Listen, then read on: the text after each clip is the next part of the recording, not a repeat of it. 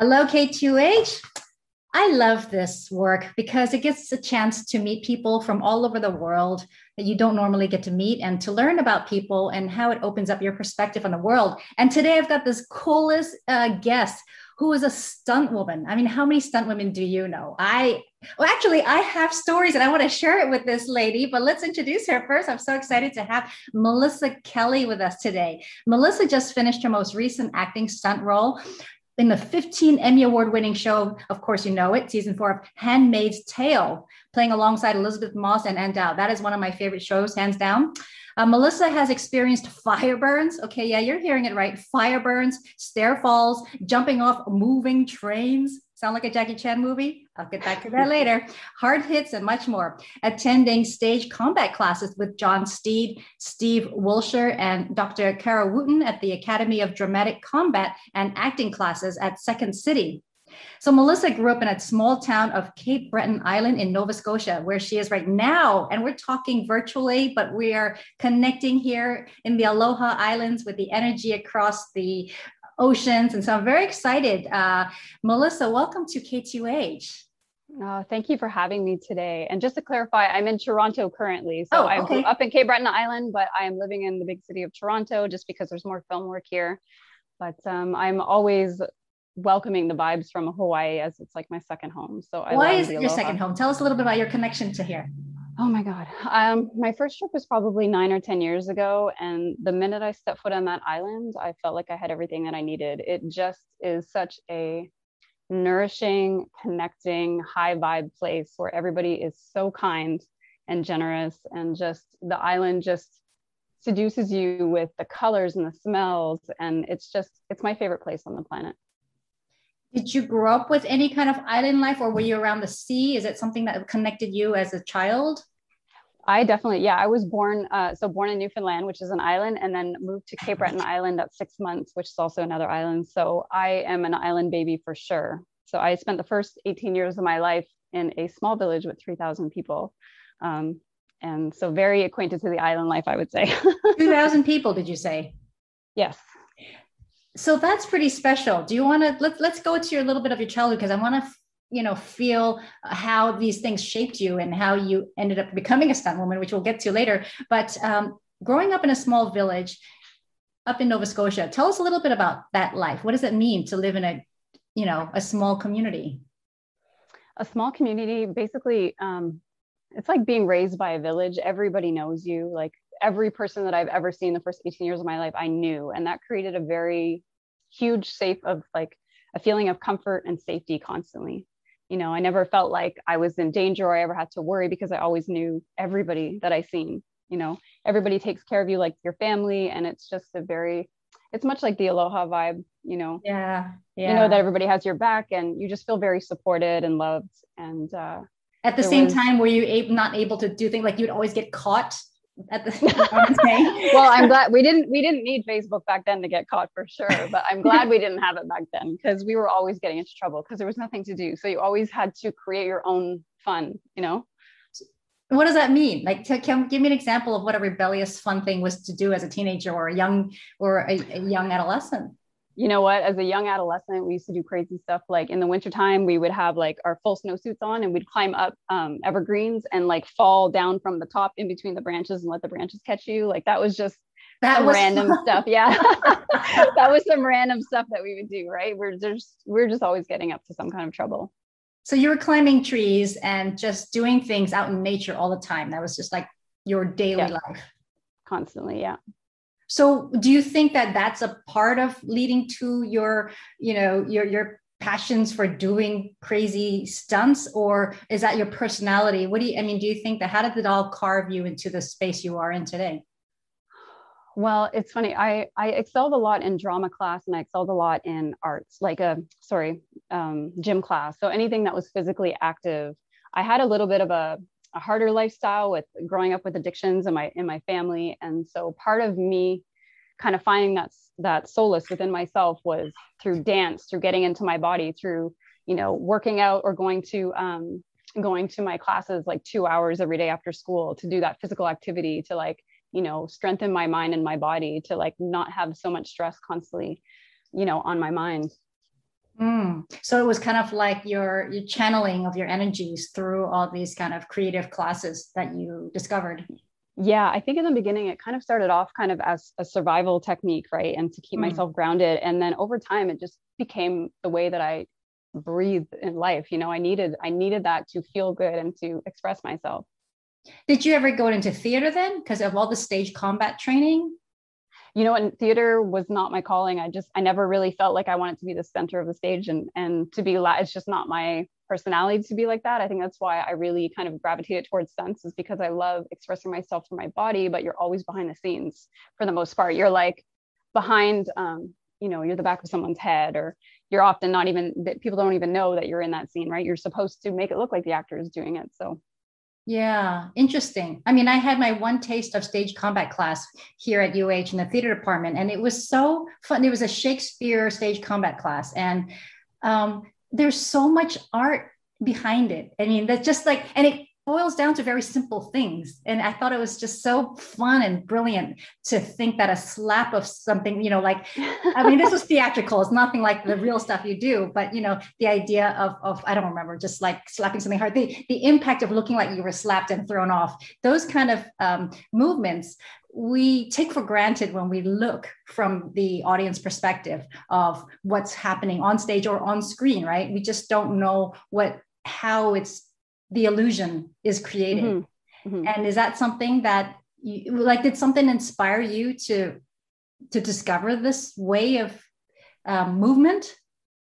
God, well, it was just fun. It was so Yeah. much fun for me to play and have this, like, I don't know, like emotional expression and aggressive expression that was safe and fun, and you could laugh about it afterwards. And like selling the hit is like, that's really what it's about, is the camera angles and selling the hit emotionally, right? So you're not actually slapping someone, but it's just the right timing and the camera angle. Right. So you're breaking down all that stuff in the camera. So let's move into films. So The Handmaid's Tale, I mean, that's pretty cool. Can you talk a little bit about how that all, like, which were you only a specific person's stunt woman, or were you different people's depending on the need on the set?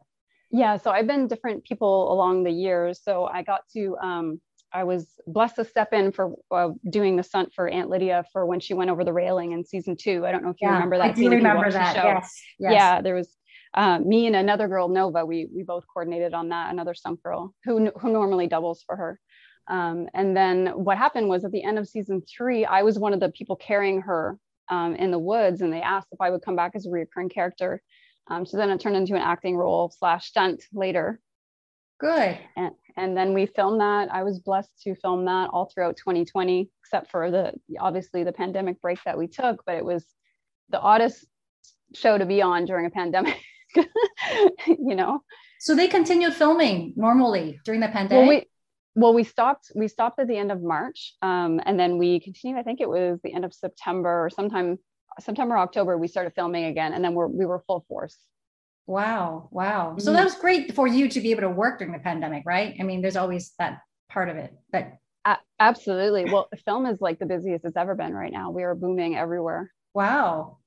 Mm-hmm. That's okay. Well, that's good. I mean, that's, because there's so much negative news out there in terms of what's being put out there. So that's great to know. Can we go back to the falling down the stairs thing? I'm just thinking, can you just break it down for us? Like, what does that mean? I mean, that is so crazy. What does your mom think about you doing this crazy work? And how do you break down the safety measures of allowing yourself to fall down the stairs for work? Well, the main thing for me when it comes to falling down the stairs is keeping your head tucked in as close to your chin as possible, so your head is safe. And then it's paying attention to how your body lands on each step on the way down, so you can recreate it a second time every time, or 20 times, depending on how many times the director wants you to do it. Yeah. When it comes to my mom, I usually don't tell her what I'm doing until it's done.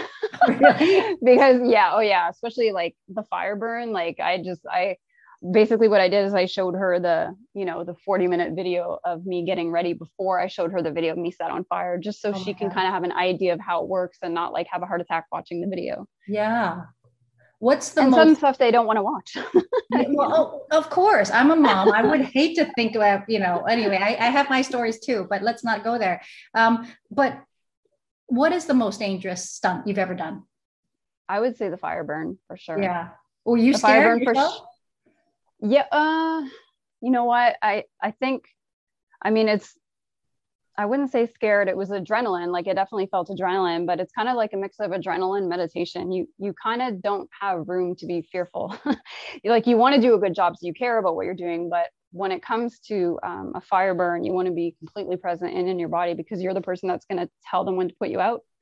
So you have to just let them know when it's too hot or when it's enough, because you have fire gel on, and you have, depending on what your clothing is, you have like the protective clothing underneath, Nomax. But when it's on your pure skin, if it's just the gel, once that rubs off, like you can get burned.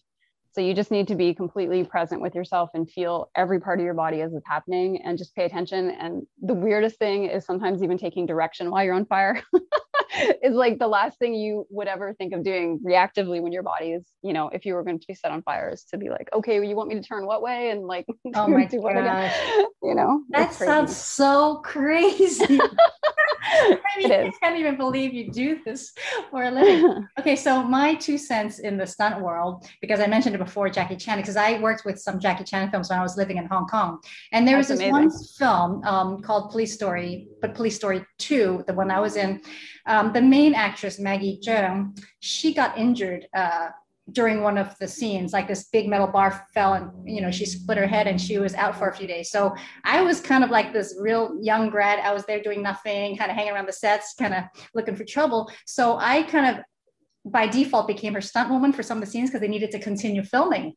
That's so And badass. I love it. and so I understand like trying to do certain things that I wasn't meant to do, but I didn't have the training. So they had this huge explosion scene. There was this, like the climax at the end, and this heat came in, and it was the end of the scene. They had 9 cameras rolling, and they needed me as Maggie Chang's double, I guess, to enter the scene and embrace Jackie Chan. And the heat was so strong when you talk about your fire that I just froze. I didn't want to go in. I could feel it coming to me. And so Mm-hmm. I froze and I was behind the camera. And because all these cameras were rolling, somebody pushed me into the shot.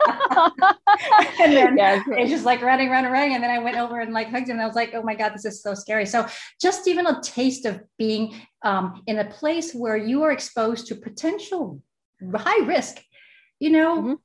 the fact that you do that all the time. I mean, is that in itself a kind of a drive for you? Is there something in your personality that's driving for something that's pushing yourself to beyond excitement, a challenge, a personal challenge? What is it? I think it is definitely a personal challenge, and it's definitely a mind over body, thing that happens when you can override your natural senses to want to run the other direction, or like everything in your instinct should say, I don't want to walk into a fire or a hot place. Yeah. That's normal. Like your reaction was super normal, and that's how most people would and should react, right? But I think that's when it comes to some people, it's like they can override that natural body instinct and still be able to be coherent enough to perform and do whatever is asked of them, which kind of takes it to another level. So I don't know if we're just born this way. I know it must be a part of it, right? Because you have to have some inner, it's not just training. There's something inside you that has that kind of capacity to do that. What about training then? I mean, is there something you obviously have to be kind of really on top of things, very sensitive to lots of reactions? Is there certain things that you do to train yourself for anything? There's lots of different things that I do to train. It just depends on what is needed and what the stunt is. Like there's the everyday training that you can do, which is like the martial arts and the weight training and the break fall classes and the fire training. But then there's also the mental aspect of it, where you can teach yourself to do breath works and like, cold baths and just keep expanding your mental strength to kind of override your own limitations, your own even mental limitations. Because some stunts that I do aren't necessarily physically hard, but they're mentally hard. Yes. I think that's more important. You have to have control of that side and that amount of focus, and that takes training. And that leads me to actually what we should do is take a quick break. And when we come back is to talk about this work that you're doing outside of your stunt work, your magazine. You have this magazine called Fierce Feminine Rising, which is a really cool name. You have a website, you have a podcast, and you are, creating space to talk about and celebrating women, strong women, or whatever that means, a fierce woman, and also having space to look at some very deep and soul searching elements, as women, and talking about balance and nature and connection to so many things. So if you don't mind, we'll take a quick break. If you are just tuning in now, I am talking to Melissa Kelly, who is a stunt woman, but also a brilliant creator of this online magazine called Fierce Feminine Rising. And we'll come back and we'll talk a little bit about her magazine and all of the feminist ways that you create your space. I look forward to it. Welcome back. I am talking here with Melissa Kelly, who is a stunt woman and the creator of a magazine, online magazine called Fierce Feminine Rising. And Melissa is speaking to us all the way from Toronto right now. So thank you for joining our Aloha space and for sharing your energies from where you are to us. You're wearing a leather jacket and I'm wearing a tank top. Can you tell I'm in Canada? How is life over there, by the way? Let's kind of go back. Like what's going on in Toronto right now? Oh my, we have been in the longest lockdown, I think, on the globe. Yeah, especially I know for sure the restaurants have won first place on the planet for being locked down. We've had no outdoor dining for almost a year. Wow. No gyms. Yeah, it's been a serious lockdown for a very long time. It's been difficult. It's been difficult. And you've been traveling, so you were in quarantine. How long do you have to quarantine for? 14 days. Okay. Mm-hmm. But you're quarantining at home, right? Exactly. Yeah. So it's still okay. Because I wanted to go back to Hong Kong to visit, and it's a 3-week quarantine, but you have to go to a designated hotel. And I don't know if I would be able to survive 3 weeks in a little room, not doing anything. I just don't know. You'd probably be punching down walls. Well, I feel like I have a year experience at this point. So true. Yeah, it's funny how we've all acclimatized to a certain kind of just we're so good at adapting. I'm so used to doing my yoga in my living room now without having to go to a studio that I can't even imagine going to the studio for a real class. It's just weird. I know it's bittersweet for me because I like learning to work out at home and doing different routines at home, but I also very much miss the gym. So back to your training, I know we'll get to your magazine, but back to your training, how do you do that in lockdown? Do you do it with somebody virtually or you just do it for yourself? You have such discipline. Little bit of both. Yeah. So I, as far as dance classes go, I'll actually take Zoom dance classes and stuff. But as far as the training, I've had to purchase a lot of different weights and home sets to do. I have thankfully a large private balcony that I can work out in and figure it out. So okay. Yeah, it's been challenging, but it's been okay. It's a good learning process for me, Yeah. I mean, again, challenges are good. It builds character and it builds strength, right? So speaking of strength, this magazine, all about Fierce Woman. Tell me about that. How did this all start and what was this all about? So the name of the magazine is Roar Fierce Feminine Rising, and I created it about 3 years ago. Excuse me. And it came into birth through, I was doing a casting call for fierce feminine goddesses. And I wanted to take a picture of women and goddess style looks and tell their story of what made them fierce. And I ended up getting such an overwhelming response, over 500 women sending me all these stories. And what ended up happening was a lot of the stories were overcoming trauma. And a lot of them were saying how amazing it felt just to be heard and to write it down and how healing that was. And what it did is it sparked something inside of me to want to create this space for women. I was like, they need this. I don't know how it's going to happen, but I need to create it. So I self-taught myself how to create an online magazine. Wow. The first 6 months were just, not floundering around, but figuring it out, doing a lot of online searches and figuring out how to put together and create the templates and find the women. And eventually it ended up into a subscription-based magazine, which comes out on the full moons to help women honor their moon cycle. And we have lots of really amazing women that tap in and either share their magic, their medicine, or their story. And it's a really nice way for women to share, but also other women to feel like they're not alone and connect with each other. And it's interesting that you mentioned the moon cycle because recently I did an interview with a few gals here in Hawaii, and a big part of the talk was trying to make it a moon circle, a woman's circle, and celebrating our connection to the moon and the earth. And one of the guests is this indigenous I don't know what the name of the practice she uses, but she creates these spaces for people during the menstrual cycle to come together, and they do these very spiritual practices. And this idea of this indigenous way of connecting our bodies to the earth, and even our fluids. We're talking about fluids, and it's just so beautiful. And I think that in our modern world, we get so detached from our connection to the earth that we need to bring it back. And some people think it's this Western notion of just modernity that's away from that earth stuff, but it's not. There's something missing. I don't know if you know what I'm saying. There's something we need to come back to, that the reason why things are crumbling around the world has to do with this. It's a deep remembering of who we are and how connected we can be to ourselves and source energy in each other. We've definitely lost connection with all the social media and all the distraction that we are constantly surrounded by. We're so much stressed, so much more stressed, and there's so much more busy and in this constant state of, fight or flight. And there's something so epically powerful about taking the time to connect with yourself every day before you start your day with intention, and cultivating your energy and intention for the day, as opposed to just waking up, rolling out of bed, grabbing a coffee, and then being affected by everything that's around you because you're kind of exhausted and running on empty.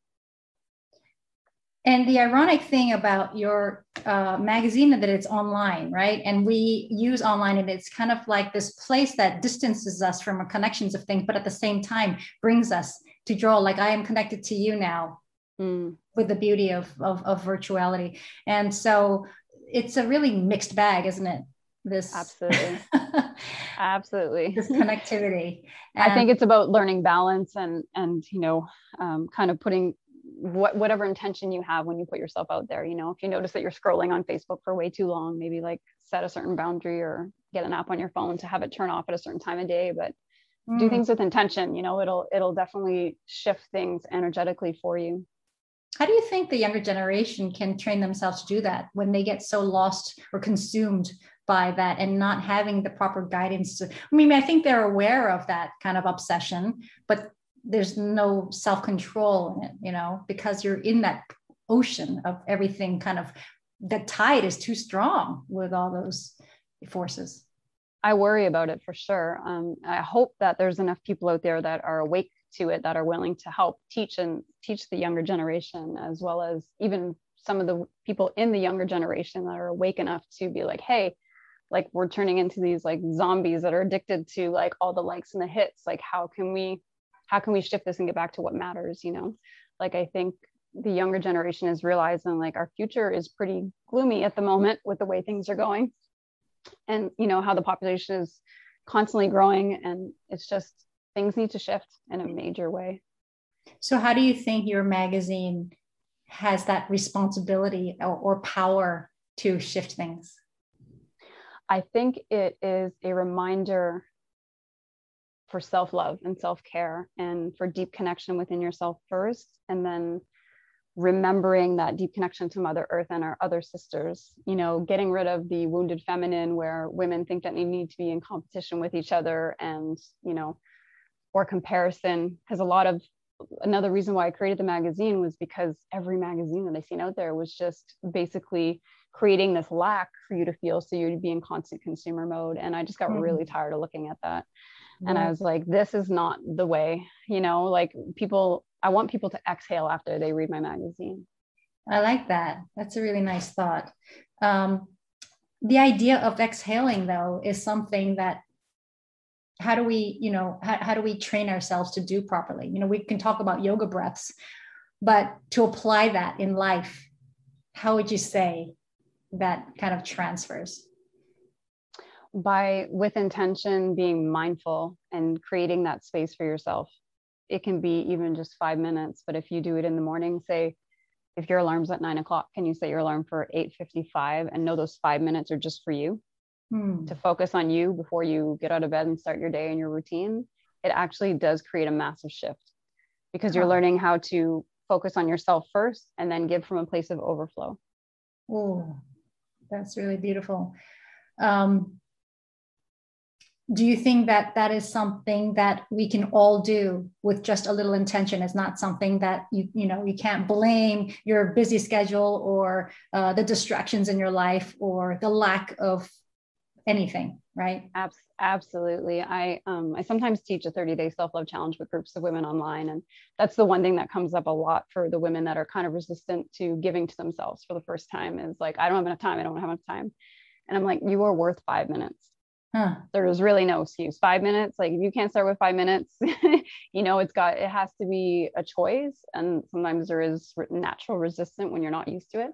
Yeah. Resistance, but we are geared as women. We've been so programmed to give everybody else what they need first and kind of put ourselves on the back burner. We're nurturers. That's how we're seen as being worthy. And it's kind of ridiculous, because it's important to fuel yourself so you can give from that place of overflow as opposed to just constantly trying to make sure everybody else is okay.